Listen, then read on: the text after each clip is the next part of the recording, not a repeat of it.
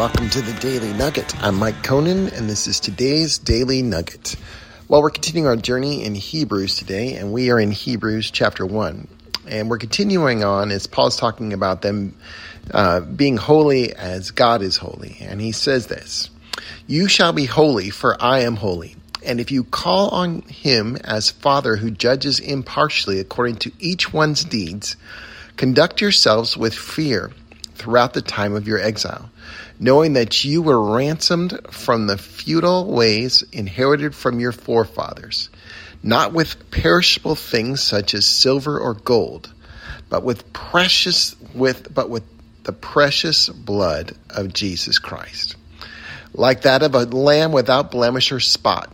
He was forsaken before the foundation of the world, but was made manifest in the last times for the sake of you, who through him are believers in God, who raised him from the dead and gave him glory, so that your faith and hope are in God." There's so much in here. And again, whenever you go through and you're doing a little 5-minute thing on each of these things, that could be a 30-minute sermon or 2 30-minute sermons, frankly. It's hard to cover it all. So I'll just dig into a couple of things. The first thing we think about right away is Peter saying, conduct yourselves with fear through the time of the exile. Now, fear we know the Bible speaks against fear almost throughout the whole thing. In fact, it's probably the chief command in the Bible is do not fear.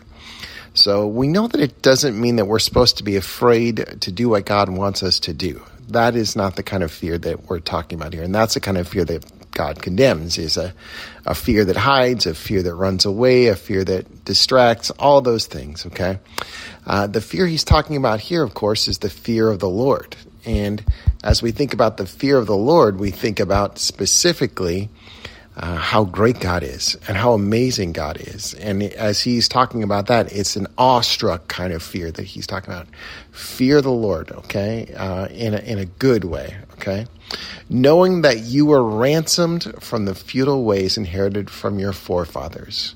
Okay, so again, ransom means to buy back, right? It means someone has been kidnapped, they've been taken prisoner, and they've been bought back. And so powerful imagery here that these folks now should live a different life. They should live a different life because they no longer belong to evil. Evil at one time possessed them. Evil at one time controlled them. Evil at one time was their boss. Evil at one time held them prisoner, and they couldn't escape it.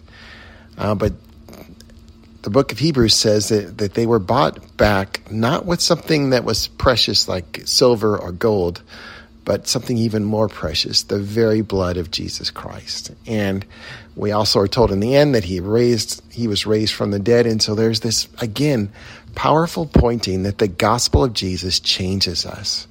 We've been bought back. In other words, we were once trapped in this kingdom, and now we're in the kingdom of light. We are in the kingdom of obedience, and we can follow God. And that's what Peter is trying to get his people to understand. He's writing here, you were once exiled. You're still exiled, but you're not exiled from God. He has brought you back. And even though your evil exiled you at one point, your sin exiled you at one point, Christ has ransomed you back. And he may not be taking you physically back to where your homeland is, but he is certainly going to take you back to the promised land and in, again, the new heavens and new earth when it comes.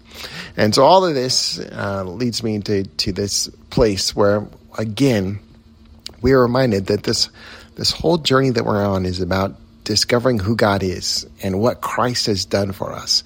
And Christ has not only paid for our sin, the penalty of it, but he has also released the power of sin's grip in our lives. We too have been ransomed by God. And Jesus has that famous line where he says, I have come to give my life a ransom for the many.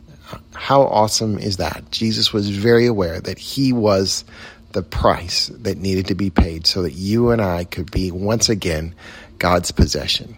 Another way to think about it is your identity used to be sinner, slave, and outright rebel against God.